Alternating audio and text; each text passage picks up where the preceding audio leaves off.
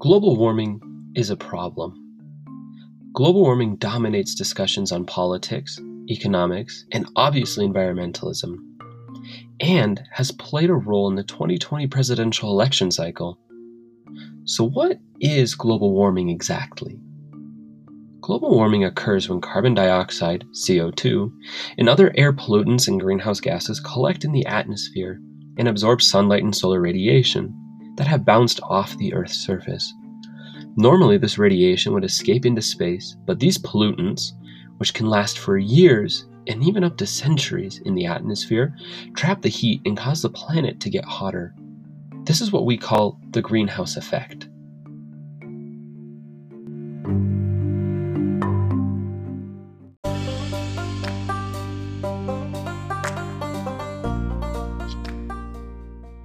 Today on Rocks Talk, what geology can tell us about the future, we'll explore a lesser-known area that is being affected by global warming, the Andes Mountains. Here's your host, Nate Voles.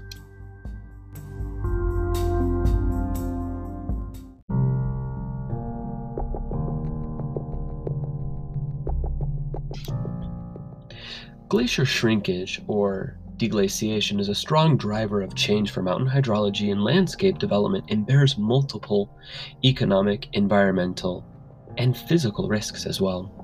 And while we mainly think of polar bears and ice caps when we think of glacier melting, other areas are affected by this trend as well. Take the Andes Mountains of Peru, for example. When we think of Peru, many people think of beaches and maybe the Amazon rainforest, and rightfully so, because of Lima and the fact that 60% of Peru's territory is covered by the Amazon rainforest. However, Peru is also defined by massive Andes Mountains stretching the whole continent of South America. These mountains were formed when the Nazca and South American tectonic plates collided millions of years ago. In this collision, the Nazca plate was subducted under the South American plate, meaning that it went under the South American plate, pushing the South American plate up. This collision and compressional tension formed massive folding mountains, which we now call the Andes. These mountains were thrust up to such heights that they can now support continuous snowfall and even glaciers. That's right, there are glaciers in the mountains of Peru. And while they're not home to any cute polar bears or penguins, they are defined by strikingly crystal clear alpine lakes and play a vital role in the Vilcanota-Urubamba water basin. Now, a water basin is any area of land where precipitation collects and drains off into a common outlet, such as into a river, a bay, or any other body of water. And in this case, the Vilcanota and Urubamba rivers form the Vilcanota-Urubamba River Basin. Now, I know that name might be a stretch, but you're going to have to trust me on this one.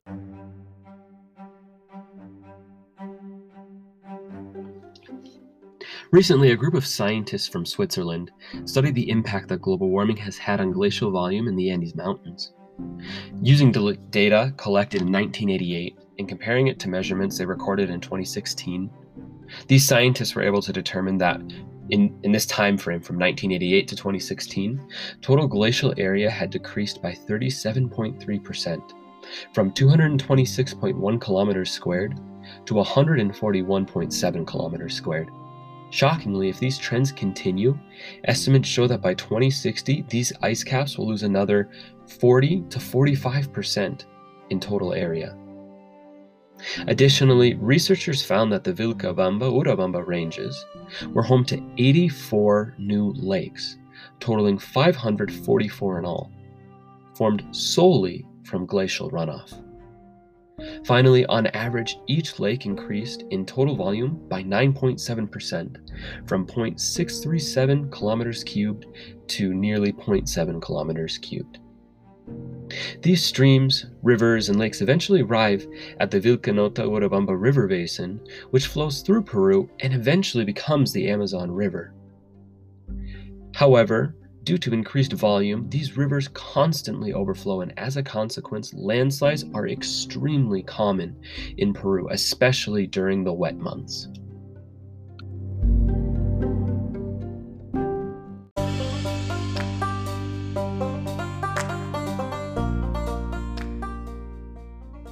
One of the rivers we mentioned, the mighty Urubamba River, flows through one of the most well-known sites on planet Earth, Machu Picchu. And we'll have more for you about Machu Picchu after the break. Welcome back. I'm happy to have you along as we discover the fascinating geology of Peru. And before we dive back in, I'd like to give a quick shout out to our sponsor for today's podcast, the United States Geological Survey, who is rocking our world. And we shouldn't take them for granted because that's not nice. Okay, enough with the bad geology puns. Let's get back to Machu Picchu. Now you might say, Nate, why are you saying Machu Picchu weird? Isn't it just Picchu? Well, in Quechua, spoken by the Inca, it's actually pronounced Picchu because of the double C, P-I-C-C-H-U. And in order to further understand the geological challenges posed by Machu Picchu's location, we must first understand a little bit more about the Incan culture. The Inca were the dominant empire in South America and worshipped the sun and the earth. They believed that each mountain was a god and named them Apu, A-P-U, Apu. They chose Machu Picchu's location at the base of a mountain that looks like a face. Trust me, the next time you look at a picture of Machu Picchu from right to left, you'll see a gradual slope, that's the Apu's forehead, the tallest peak is his nose, followed by two small peaks that are his lips, and finally the furthest peak on the left is his chin. Now, in order to find a mountain like Machu Picchu, the Inca had to find a region characterized by steep slopes and carved by mighty rivers, like the Urubamba River, which, as we mentioned before, flows alongside the citadel. However, the river, along with steep slopes, makes Machu Picchu very vulnerable to landslides. The mountains on which the citadel is built are known as Machu Picchu, Old Mountain, and Huayna Picchu, New Mountain. And they are part of the Permo-Triassic Vilcabamba batholith. Now say that 10 times fast. What is a batholith exactly? Well, a batholith is a type of igneous rock that forms when magma rises in the Earth's crust but does not erupt onto the surface. This cooled magma is known as an intrusive igneous rock. Batholiths are the largest igneous intrusion. And in Machu Picchu, these mountains are composed of approximately 60% feldspar, 30% quartz, and the other 10% is mostly biotite.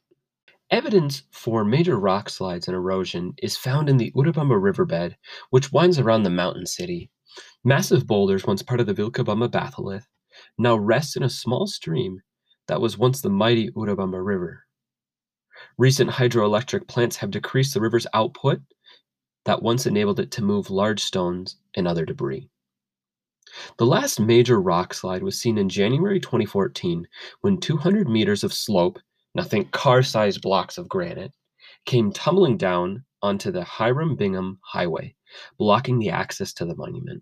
This occurred during the rainy months and illustrates how dangerous this mountain can be. Mudslides also pose a major risk in the region because from October to March, the Sacred Valley of the Inca, where Machu Picchu is located, receives about 1,800 millimeters of rain. That's 71 inches of rain in just 100 days, which effectively makes the steep slopes one big slip and slide.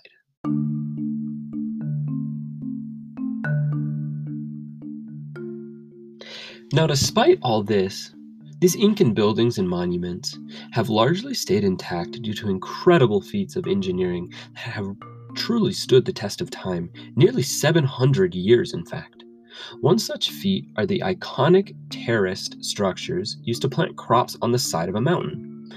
These gardens, for lack of a better word, allowed the Incans to grow crops like corn, quinoa, and beans, but also acted as a way to mitigate slippage during the rainy months.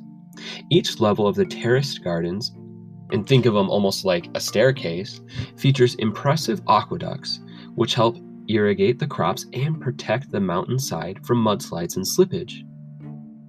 And while these brilliant architectural advances have stood the test of time, it is up to us to preserve this beautiful monument. In 2016, nearly 1.4 million people visited Machu Picchu. That's nearly 4,000 every single day.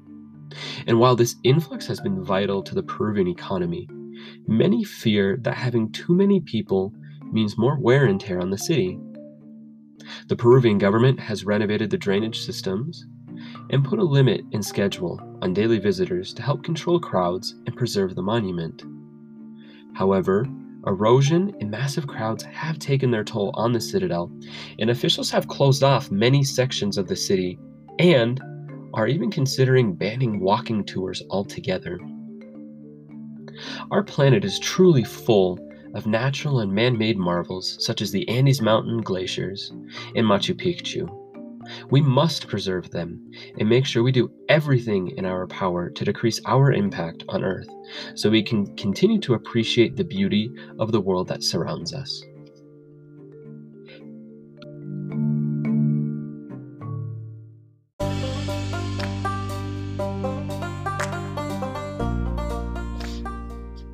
This is Nate signing off. Thank you for tuning in, and as always, geology rocks.